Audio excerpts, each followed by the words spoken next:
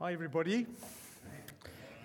I bring you heartfelt greetings from the wife of my youth, 45 years. Sue and I have been married this past July, and our anniversary date is the 24th of July if you want to start saving for our 50th anniversary present. But she's the love of my life, and my soulmate is still like giving me the sort of sulky treatment because we went to Paris without her. But she did say, if I can't come with you to Paris, please bring a stock of perfumes. So I'm trying to do the best I can with that. Folk, I hope you can understand and hear some of the themes and threads coming through the feedback, is that we're on the front foot, but we're a movement with a limp.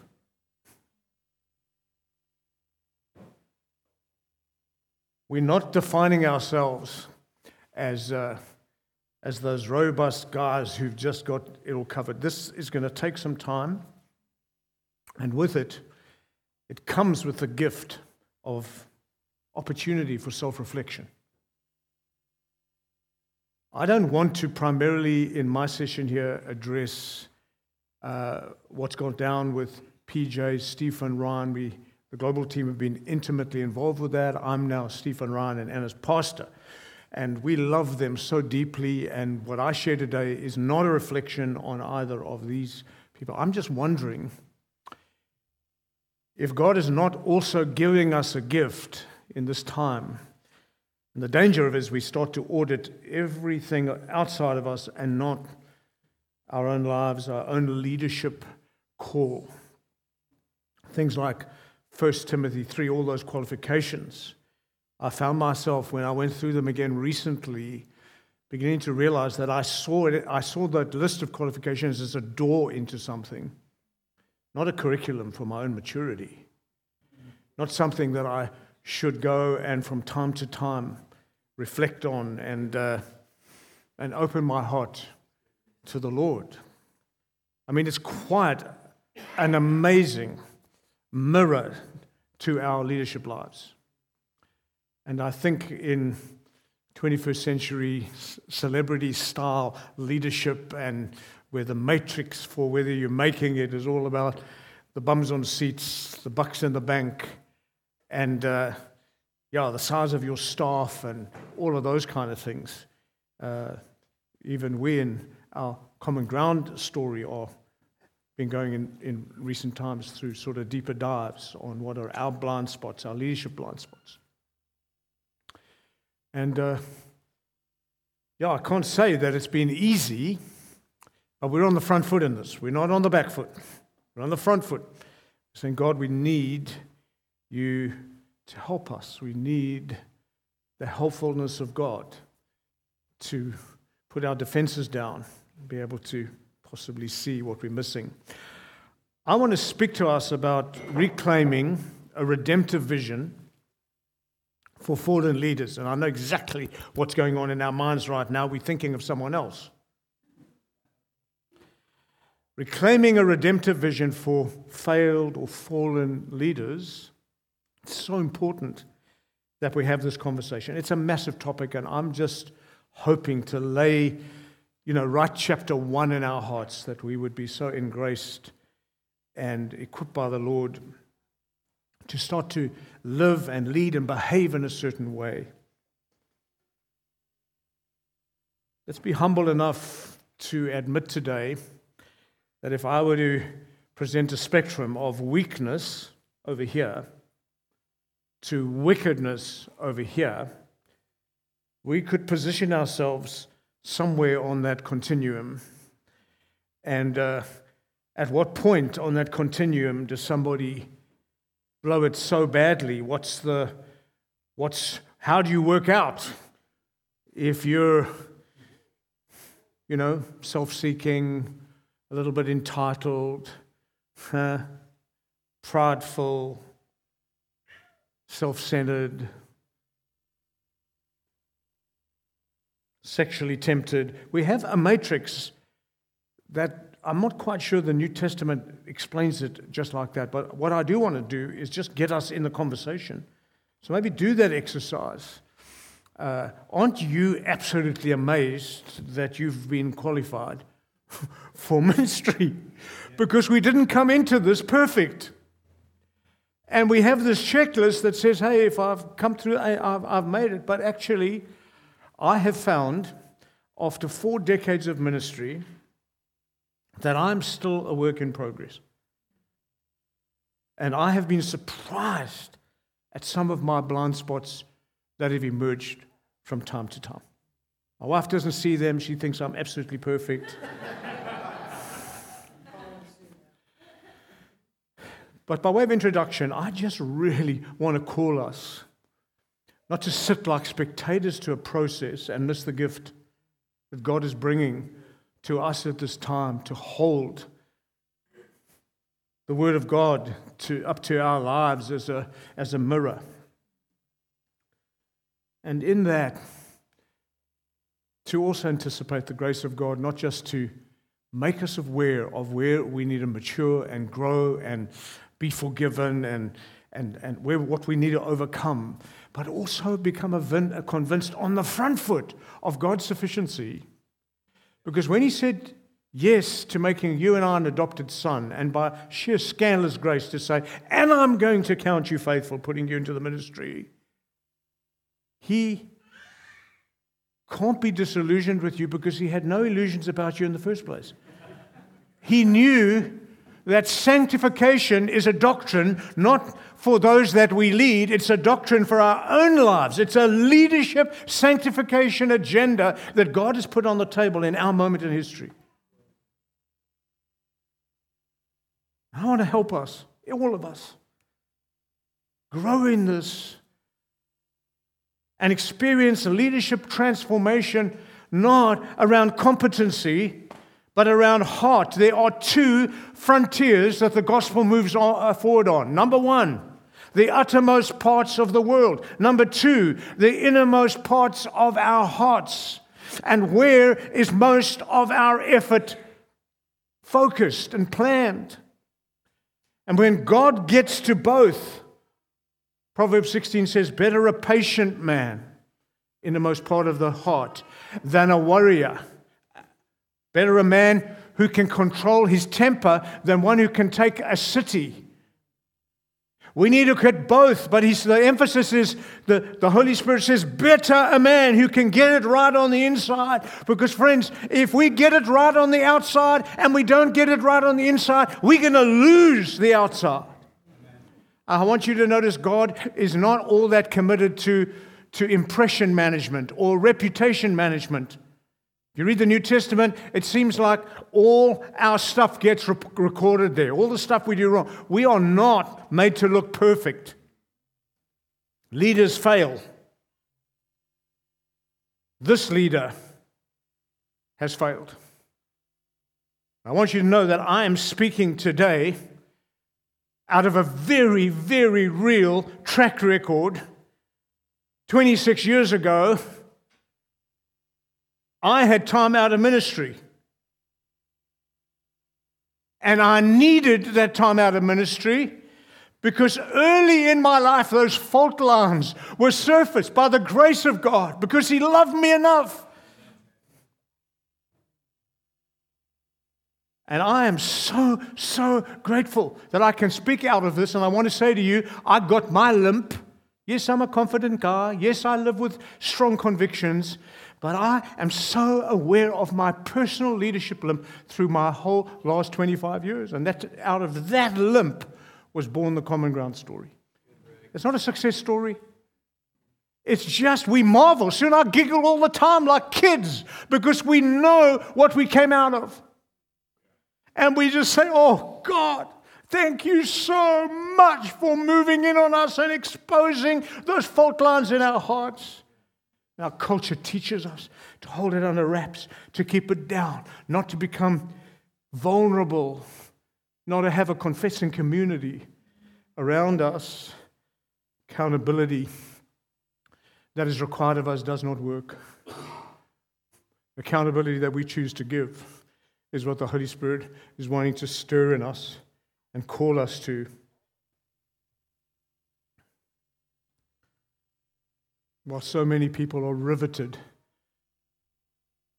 by leadership failure porn, I think that's the language called from the Rise and Fall of Mars Hill. We're all sitting on the sidelines, watching the stories and doing audits on everyone else. I honestly say, let's get the gift. Let's be a movement that's on the front foot, moving toward God and toward each other and saying, help me, help me, help me, help me. And Satan is in no hurry to get us. He'll wait for those moments where we hit the absolute heights, most fruitful, and then it comes in a most dramatic way. I have a personal conviction. It doesn't have to be yours. But I don't believe we have a leadership crisis in the church. I think we have a discipleship crisis in leadership. I think there's an intimacy with Christ vacuum. I think we've neglected formation. We've neglected that innermost part of the heart work, the soul work, the kind of person we're coming. If you ask any individual leader, what's your vision for the kind of person you want to become?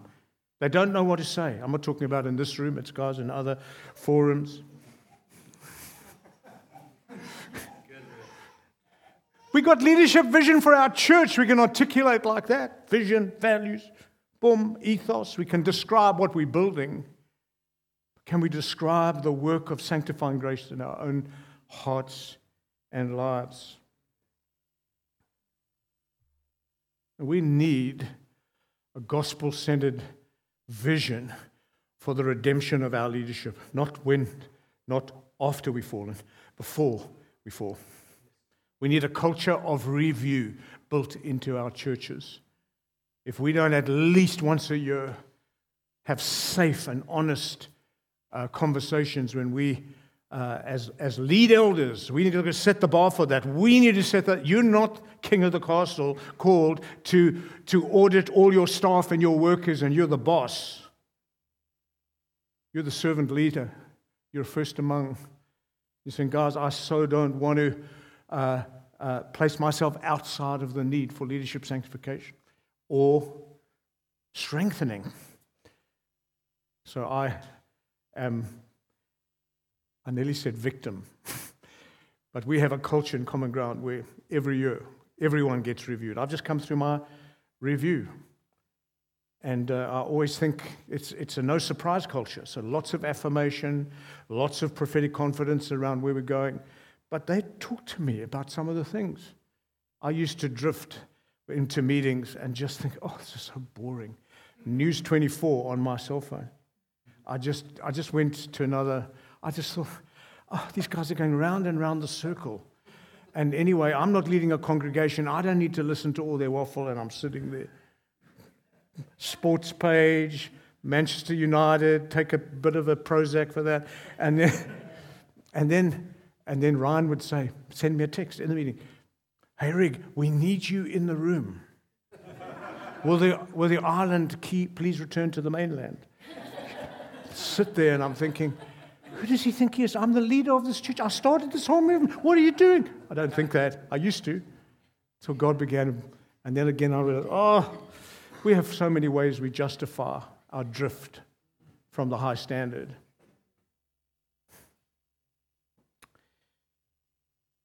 Hope you get the first wave of what I'm trying to bring to us is more like just from my heart and what I long for us moving forward. I love what Brian shared. So when you marry somebody, you're not choosing the person that you could spend the rest of your life with. When you're marrying somebody, you're choosing the person you can't live the rest of your life without. We've done 12, 13 years of life and ministry together. And in some ways, without making it covenantal, like marriage covenant, we've agreed that we were going to be in this thing for better or for worse. We were going to find some things. And Paris for us has been such an amazing time of God just welding and forging us together in a level of corporate conviction that that just says, that's it, our swords are on the table. I can't imagine doing what I'm doing without Matt, without Brian, without Donnie, Alan, Eric, and even Ryan. Because Ryan and I have been co-leading Common Ground. You want to know something? You want leadership sanctification? God has been so kind to us. He's given us grace. For the last 7 years, we've been able to team and co-lead a church and a network of churches. It's been really, really exciting. The horrible part is I'm so glad that he couldn't come here. Because every time he comes and he's in a public space, he outshines me. And I'm just not quite that sanctified yet.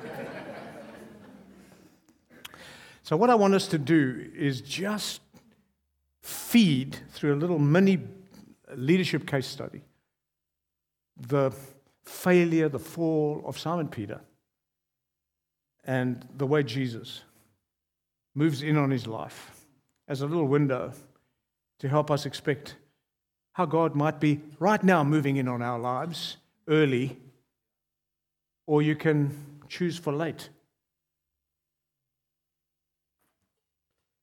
So the brief overview is, you know that Peter is brought to Jesus by his brother Andrew. And this is just real high-level overview. And he's designated an apostle. He's a disciple. He's designated as apostle. Future apostolic pioneer. The book of Acts. You're in it, Peter. And he's invited into a lifelong relationship of following Jesus Christ in intimacy, in formation, and in mission. Jesus says, follow me, intimacy. I will make you to become formation, fishers of men, mission. And of course, you watch how these fishermen, these immature or less mature or, scatterbrained guys, or start to live their life around the orbit of the most perfect, powerful person who's ever graced our planet. Then, of course, we get to Matthew 16, and Jesus asks the questions at Caesarea Philippi. I've been there in those little half colosseums. A pin is dropped there. The acoustics is just brilliant. Imagine this question ringing in the atmosphere of that time. As he says to his disciples, who do men say that I, the Son of Man, am? Jeremiah, all the prophets, John the Baptist. Who do you say that I am? Simon Peter just gate crashes the moment with this outburst of conviction, and he says, you are the Christ, the Son of the living God. Blessed are you, Simon, son of Barjona, whatever it is. Did I get it right, Donnie? Son of that guy. Flesh and blood did not reveal this to you, but my Father in heaven. Oh, can you imagine Peter? I'm on a roll. The other guys never saw it. I got a window. I saw heaven open, and I got the highest revelation on the deity and the glory and the credentials of the God-man Jesus Christ, whose gate crashed history. I got it right. Yay for me. And he says to him, you got it so right on that confession. I'm going to build my church, Simon Peter. That's what's going to keep this thing going. That's why we lean forward, because that foundation is still there. We're Christ. This is not Advance's church. Christ is the head of the church. He says, and I'm giving you're Simon Peter. Huh? You're the little rock, but on this rock, I'm going to build my church. And Simon, I'm giving you the keys of the kingdom. Whatever you bind on earth, we bound in heaven. Whatever you loose on earth, we loose in heaven. This is amazing. It's just not only do I get revelation, but I am the chosen door opener for the future of the church. Oh, yeah, I'm on a roll. How are you guys feeling? Other disciple? I'm being a little silly, just wanting to place us in the moment. And then Jesus starts to talk about his impending death, his suffering, the cross, the crucifixion. How does a guy who gets it so right in a few minutes gets it so wrong? And he starts to say, God forbid, that's not going to happen, etc., etc., etc. It's never going to happen. Man, it's the curriculum for the Messiah. The cross is in his future. And this little immature disciple is wanting to protest because it doesn't fit the paradigm. He doesn't have a suffering agenda in his mind for Christ or for himself. That's our problem. We don't want a suffering Christ, because if we're going to follow a suffering Christ, then we're going to be suffering followers. And so when he said, God forbid that should happen to you, that's not the protest. Primarily, it's God forbid that should ever happen to me because of my association with you. The writing's on the wall. You can see where this thing is about to move. Of course, there are all kinds of other windows into this character, Simon Peter. But the one that got my attention is the disciples in Luke's gospel are having this interaction around who's the greatest in the kingdom, and Jesus has to correct them, give them a curriculum, a sort of a teaching on what kingdom leadership looks like, servanthood, and all of that. But here's this. Jesus, in Luke 22, verse 29 and 30, says, you are those who have stayed with me in my trials. Oh, yes, Lord, I've stayed with you in your trials.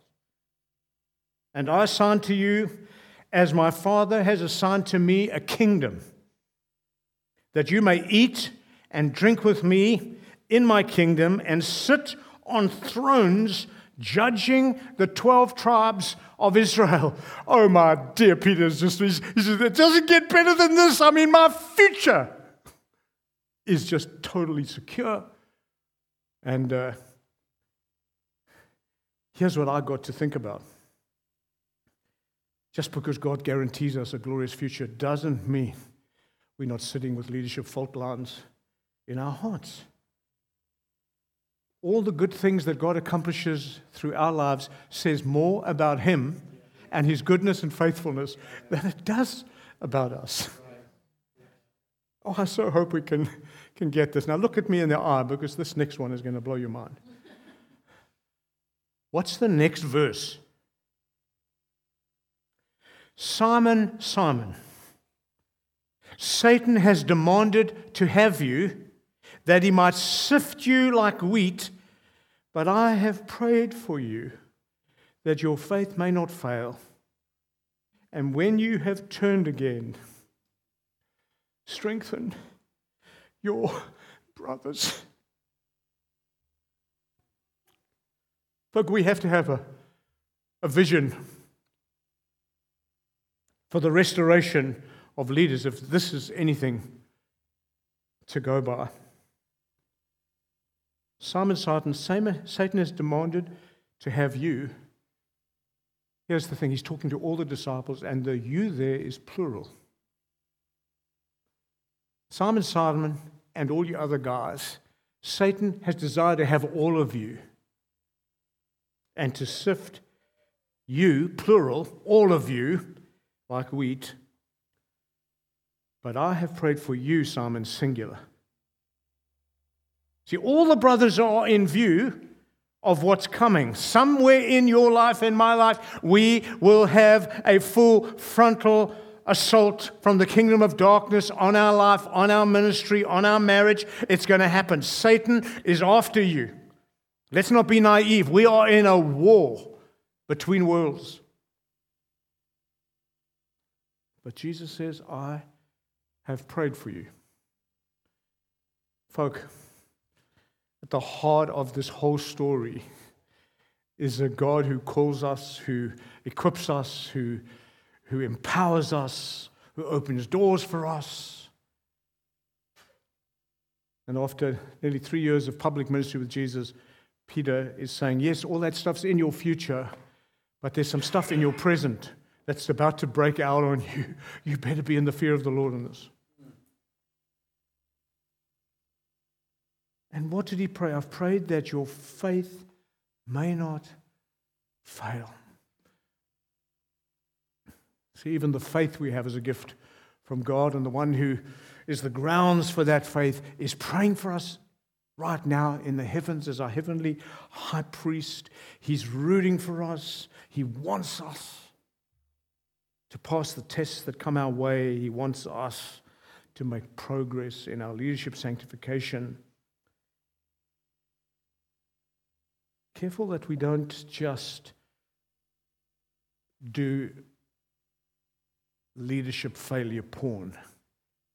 I would love us to boycott that. I'm not saying don't be aware. I'm saying how much time do we look at the burnt stones, the people that have blown it, and say, I want to have faith for these guys. Some of it can be weakness. Some of it can be woundedness. Some of it can be wickedness. In the life of Simon Peter, what do you think it was? What's the hybrid? Is it his woundedness? Don't think he had too much woundedness. He was just too self-assured. But there probably is a blend of wickedness and weakness in his life, and I'm aware of that in mine, and my leaders are aware of that in my life, guys I work with and team with. I just want us to have a culture where we can have these conversations, where we can admit these things about our lives. And here's the absolute clincher. And when you have turned again, Simon, strengthen your brothers. Well, just think about this. Jesus anticipated his fall, and Jesus anticipated praying for him for restoration, and Jesus anticipated the final chapters of his life, what they would look like when you are restored, when you have turned. Strengthen your brothers. Now go and read the book of Acts. See him on the day of Pentecost.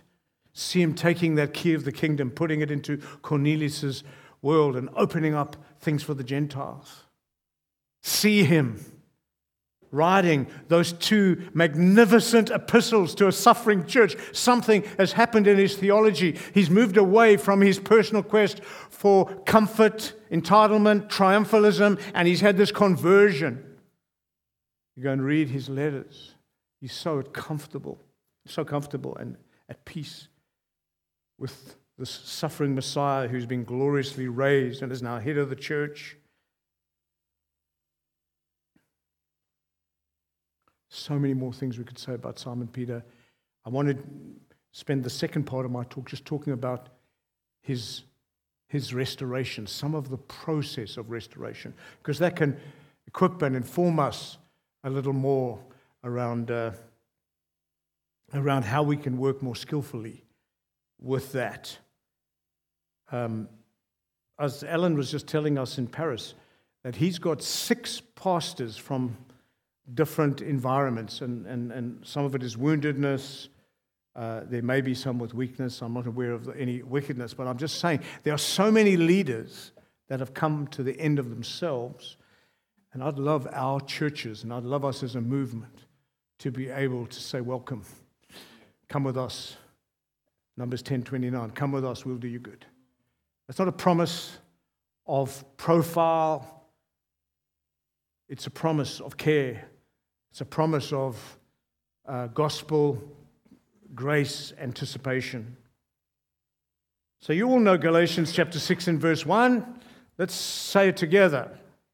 If you see anyone overtaken in a transgression, you who are spiritual, restore such a one in a spirit of humility, and be careful lest you also are tempted. Don't you find it amazing? Paul's writing to a church. He's about to close the letter to the Galatian church, and a part of his, Christianity 101 manual is you're going to have this kind of stuff happening in church life. What is it about us? We just think, oh no, don't tell me so-and-so did this or so-and-so. It's if you see anyone. And then it says you who are spiritual. And the Greek word there, you, is again plural. In other words, Paul is saying the restoration of people that have fallen into sin is a community project. It's not just left to a few elders. Everybody needs to have a heart like that. It's in the letter. We need to have a redemptive vision for the restoration of failed saints and failed leaders. If you see anyone overtaken in a transgression or fault, think weakness to wickedness, the full range. You who are spiritual, collaborate in humility, on your knees, with gentleness, to see them restored. I know some of you are thinking, what do you do when there's no repentance? We're going to get there. We'll get there.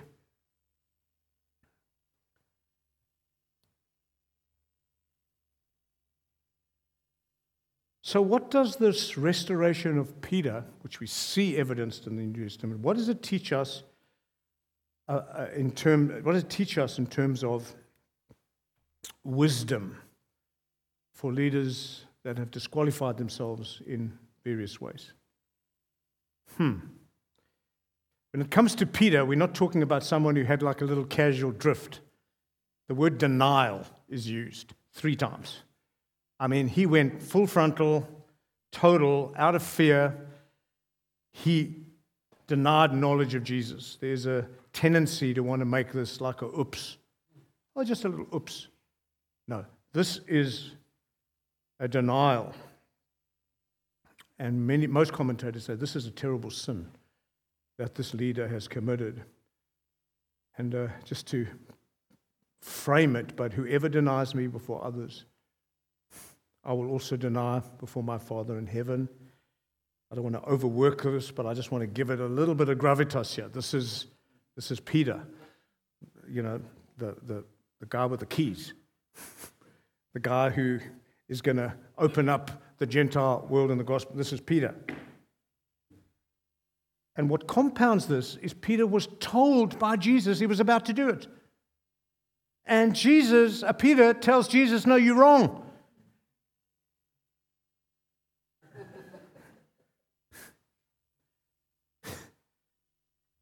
Jesus tells Peter, you're going to do it. And Peter gives him his word. No, it can't happen. Not under my watch of me. That's the problem, of course. And so now we have betrayed trust on top of a betrayed witness. So let's revisit the scene of restoration. In John chapter 21, from 15 to 19, when they'd eaten breakfast, Jesus asked Simon Peter, Simon, son of Jonah, do you love me more than these? Yes, Lord. He said to him, you know that I love you. Feed my lambs. Folk, this is beautiful. Remember, he had wept bitterly, gone out, go back fishing, or feed my lambs. There's a recommissioning here. Second time he asks him. The commentators say that the 3 interrogation questions around Peter's affection are directly related to his 3 denials. Second time he asked him, Simon, son of John, do you love me? Yes, Lord. He said, you know that I love you. Shepherd my sheep, he told him. He asked him the 3rd time, Simon, son of Jonah, do you love me? Peter was grieved that he had asked him the 3rd time, do you love me? He said, Lord, you know everything. Oh, bingo! The moment it arrived, he thought he knew better. Suddenly he realized his whole life was an open book before the laser eyes of Christ. He says, Lord, you know everything. You know that I love you. Feed my sheep, Jesus said. Truly, I tell you, when you were younger, you would tie your belt and walk wherever you wanted. But when you grow old, you will stretch out your hand and someone else will tie you and carry you where you do not want to go. He said this to indicate by what kind of death Peter would glorify God. Folk, he's restored not just in his relationship. He's restored yes, to ministry, but he's actually restored to a new kind of theology. He has delivered from personal quest for freedom, from pain to understanding that the gospel calls us to suffer well. After this, he said to him, what did he tell him? go for competency classes, to be able to preach to a mixed audience on the day of Pentecost. What was the last thing he says? He says, follow me. Follow me. Follow me. Remember, that's how it started. Ministry doesn't start with getting a crown, getting a pulpit, getting profile. It's follow me. It's intimacy. So the first big point we want to see here, help came to me from some of the Vineyard guys, Piper on this, Jared Wilson on this, and some of my own musings because of living in this year. It's been the most difficult year of my life. Spare me no pity. It's been the most difficult year of my life. I have never felt more stretched by the kinds of conversations we've had to have this year. But I have never been more stretched into the grace of God. He's the one who gives more grace. First big point to see is that the restoration of failed leadership is possible. Can you say glory? Yes. It is amazing. It's possible for believers, but in the context of these passages we read, it's about Simon Peter. And the thing you want to be able to see in this, a broken, humble leader who is repentant. The gist of it is you cannot out-sin the grace of God. As far as your sin may go, the grace of God goes further still. The second thing that's obvious from here is that the restoration in view here is not only to fellowship with Christ, it's also to leadership. Feed my lambs. Now we've got a problem, hey, because some of you are thinking, Jesus, didn't you read our 21st century manuals on the timelines for restoring people? Well, actually, there's a lot of nuance that Jesus left us in this process. The interjection between, Piper says, the interjection between each question and answer of feed my lambs, tend my sheep, would indicate that Peter is not simply being just restored to good graces, but he's being restored to a ministerial office. Third thing to notice is that beyond these first 2 points, restoration is graciously total, and requalification for ministry is possible.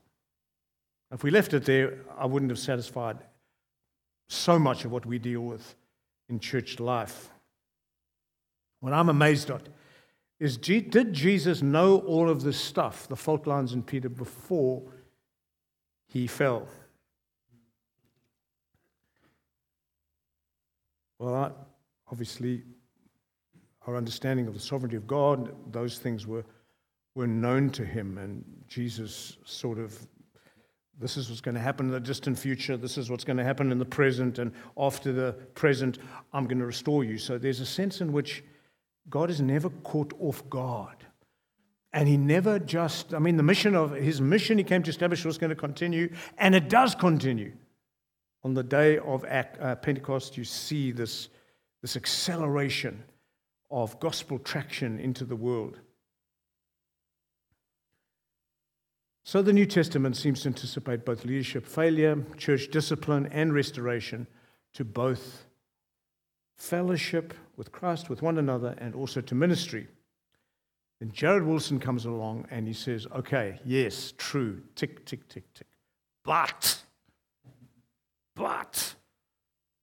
and if you come up again tomorrow this time, I'll share the rest with you. So the question Jared Wilson asks is, when a pastor has disqualified himself from ministry, is he disqualified from ministry altogether? If so, for how long? Can he ever be restored? If so, how soon? I'm so glad you're asking these questions. So let's start with, what disqualifies a pastor, a church leader? What are the kind of things? And in my 4 decades, it's been interesting, but in recent times, it feels like God's purifying flame, the standard has been raised. It's always been there in the Scriptures. But I think our general sense is you're disqualified if you've stolen the money, slept with somebody who's not your wife, or have just exploited the power dynamics and you've bruised and hurt your leadership team. But there's this list from 1 Peter 3, from Titus 1, from 1 Peter 5, that calls us to a certain kind of Christ-following lifestyle. It's not a list of morality. It's a list of what our lives would look like as we follow Jesus in discipleship. We'll be sexually and maritally faithful, a good manager of our own household, humble. Say that out loud. How do you know if you're humble? You don't. How do you know if you're prideful? You don't. It takes the community of God's people to interact together in ways that we say, guys, the stakes are so high. I so don't want to have a ministry defined by pride. How do you know if you're gentle? And we could keep going on. And that's a qualification. We're sober. It's not just about our use of red juice from the Cape. That thing of being sober. Matt, give me the word for sober. Another word for sober. Temperate? Yeah. You're sober. You carry the weight of issues. You're not light. You're not frivolous. You're sober about what the things we're contending with. But Alan's word is just as good as mine, but maybe not as good as mine. But we're heading in. Right. You're humble. You see, I got mates who'll call me. Peaceful, financially responsible and generous, hospitable, not just open home, open heart, making room for people, self-controlled, upright in character, committed to holiness, able to teach, spiritually mature, not new converts, respectable with outsiders. We started phoning marketplace elders. I said, can I speak to your CEO, your boss, or your manager? I did that. The guy thought I was smoking something. And I said, hey, I'm just phoning to find out how this guy is. We're thinking of appointing him as a leader. What would you say? Why would you want my opinion? What's it got to do with me? It wasn't about him. It was about the guy coming into eldership. A good example to the flock. All these are evidences of what is required to come into pastoral office. And what we fail to do is go and audit when somebody fails. We've got this other list. Are they watching porn? None of that's in this list. I think it's implied in the list, but we have the so-called spectacular sins that disqualify. In fact, what I think part of what God's calling us to are the sins of neglect. We're neglecting to audit around the innermost part of the world because all of these things are the subterranean, beneath the water things that we need to be working on. And so, yes, can disqualified pastors be restored? Yes, they can. We looked at that.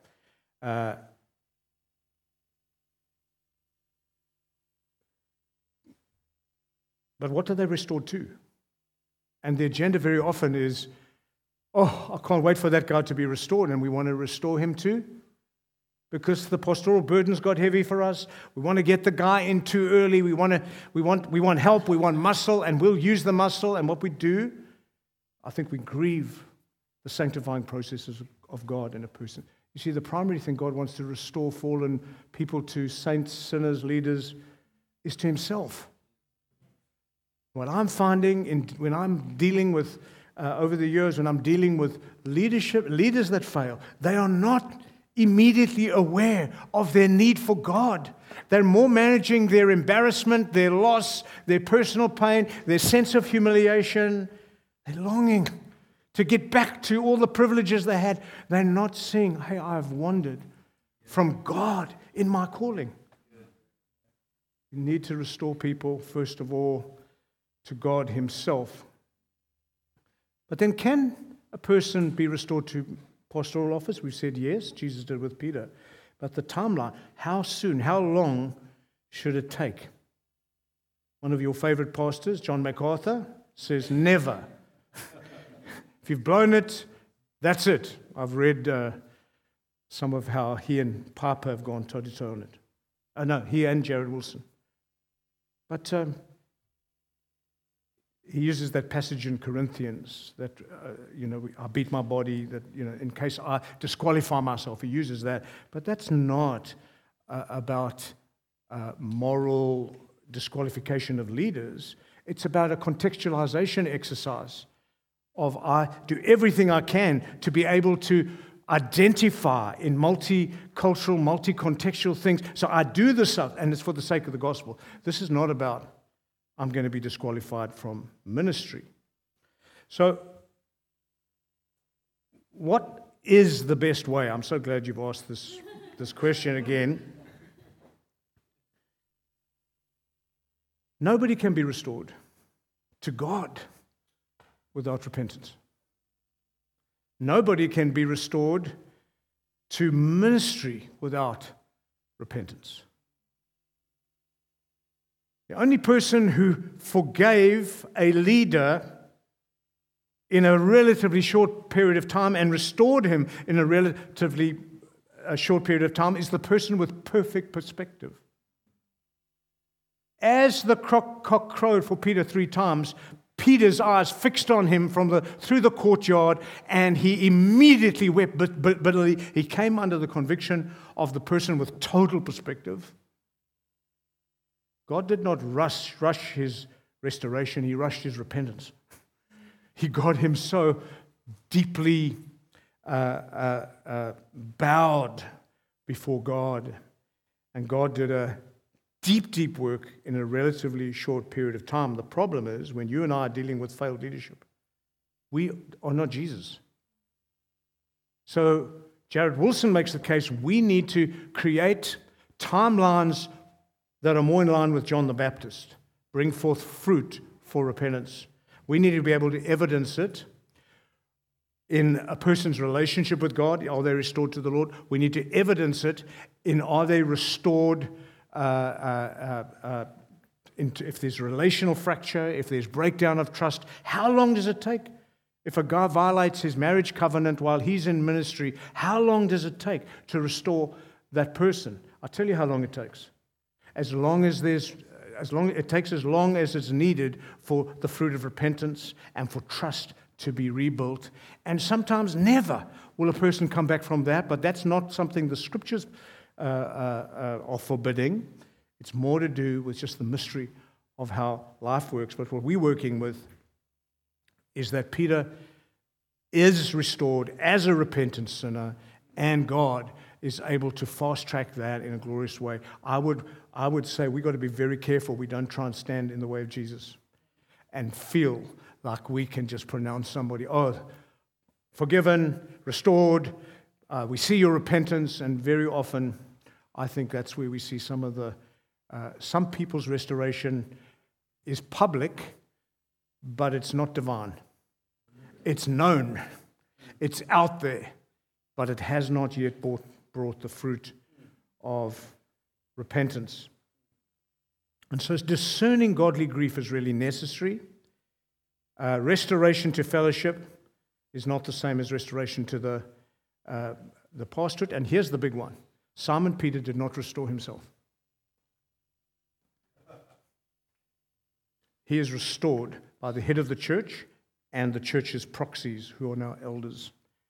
To us, brothers and sisters, it is a sacred duty to walk people through this amazing journey. I think I'm going to call it there, just so that we've got a few minutes for Q&A. I just want to say it again. God is not doing impression management in the church. He's not out to safeguard reputations. He is moving through his church with sanctifying fire.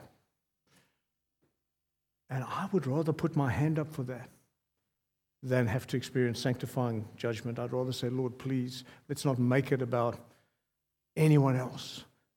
Whatever God's doing in PJ's life, let's pray for that flame to hit him as much as we would pray for him. Let's pray for our own lives. We need a vision. If you see anyone overtaken in fault, you who are spiritual, restore such a one in a spirit of gentleness, and be careful lest you also are tempted. We are in God's sights to restore people, but we're also in God's sights for his warnings. Let's get tighter together. Let's build a review culture in our eldership teams, in all our leadership teams. Let's build a review culture. It doesn't have to be like ours. You just got to make sure that somebody doesn't say, but I've led you for 15 years, you've never raised any of these issues. But you didn't set the culture for raising the issues, the safety, where you really are inviting that audit. And I really do want to ask you, in the fear of the Lord, the love of Christ. I feel his affections for us today. I feel like we're in a safe space. But we are a movement on the front foot.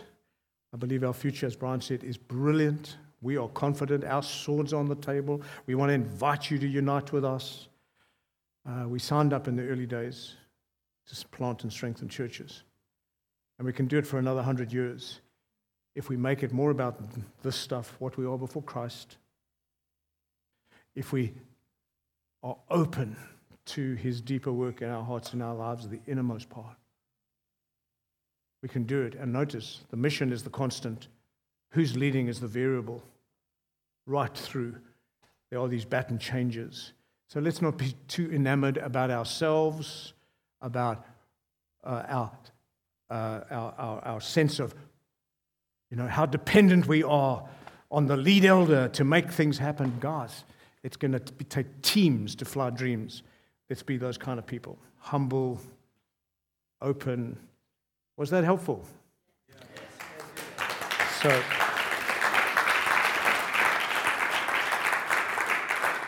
I'll have a stab if there's anybody sitting there with a... just make sure your heart is humble. I'm not scared of you. But I do want to encourage us to we want clarity. What are we missing? Some of the other guys here, maybe some of you other guys in the room might have just said, hey, Rigby, you missed this. Open to that. Go for it, Andrew.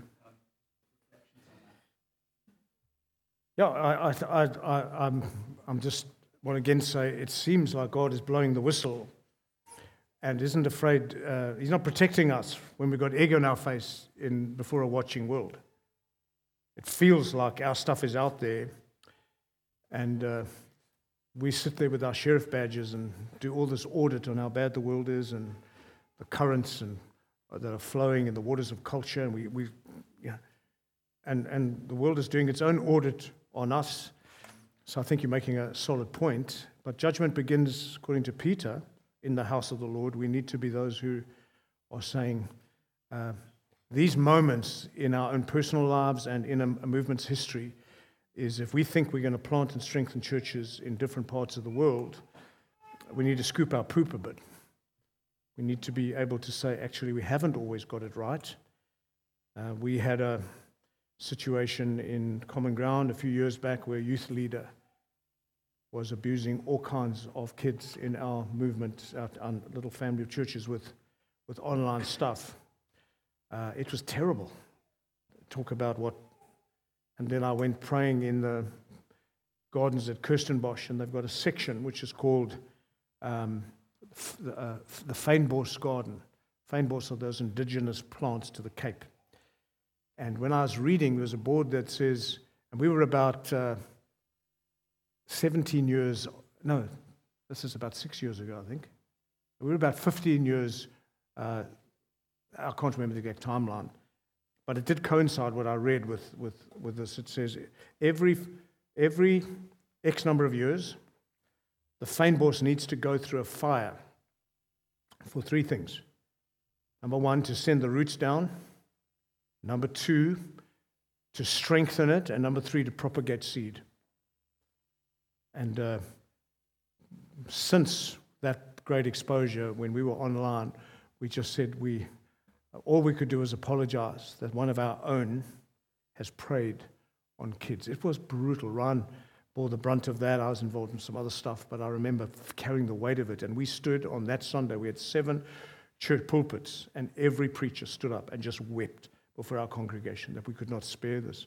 And then I realized if we did not find this guy, we laid the charges. It wasn't an external thing. We laid the charges. But if we had not caught that guy, he would have been in another church doing this. Right now, as I speak to you, he's in jail, doing impression management, trying to, get after the victims, get them to... My point is, the world came after us, but the thing they couldn't fight, we were on Cape Talk, and Ryan was interviewed, and they said to him, Cape Talk is like the big talk show, big one in Cape Town. And they said, Ryan, what can you say? And he just said, before anything, I just want to tell you how sorry you are for kids who went through anything. Number 2, this happened on our watch, and we can't do anything about what's happened, but we become aware of the fact that our child protection policies need to be addressed, and we're doing everything we can. We are on our knees before God, and we're asking everyone who needs help. We are paying for counselors, for everybody out there. Keno Cummings, the guy who's the talk show host, he said, Ryan, I just wish every church in Cape Town was that forthright and honest around your reputation. We're so grateful for you for this. And of course, we didn't go around telling everybody this, but there was a sense of a terrible thing was turned for the good of the gospel, and we planted 4 churches after that. So propagating seed. I'm not sure if I'm answering the question. I'm just saying we do need to own our stuff. Remember, the world's always going to hate the church from our cultural moment. We're in exile, but let's be in exile for righteousness' sake, not for flawed leadership's sake. Yeah, you asked the question way better the second time, but I'm agreeing with you. I think it's brilliant. I think we need to take much more time, and we've got to ask those questions. If you needed to have all these qualifications fulfilled on the way in, when you're being restored, every one of those things are back on the table. And particularly if the nature of the sin involved the way this leader has interacted with the world, with others, externally, I think it's a long, long way for that person to come back. And even when it comes to the sin of adultery, that very often involves somebody, sometimes in the church, terribly, but sometimes externally. If that's known in the marketplace, the idea of promoting that is in terms of restoration to full, there may be another gracious way that the person might not carry the same level of responsibility. Chris, you've raised such a good issue, because it's never acceptable. Notice, it's restore such a one in a spirit of gentleness. They should never feel like we don't care. There are definitely exceptions to how that can be experienced. We've got to do everything we can to get the care to those people. Like a person could be in jail. You might not be the one to give the care, but we want to make sure they get the care, whatever it is. But that notion of applying the textbook of what happens when somebody... That's why we've done this talk today, is we need to have a vision for restoration.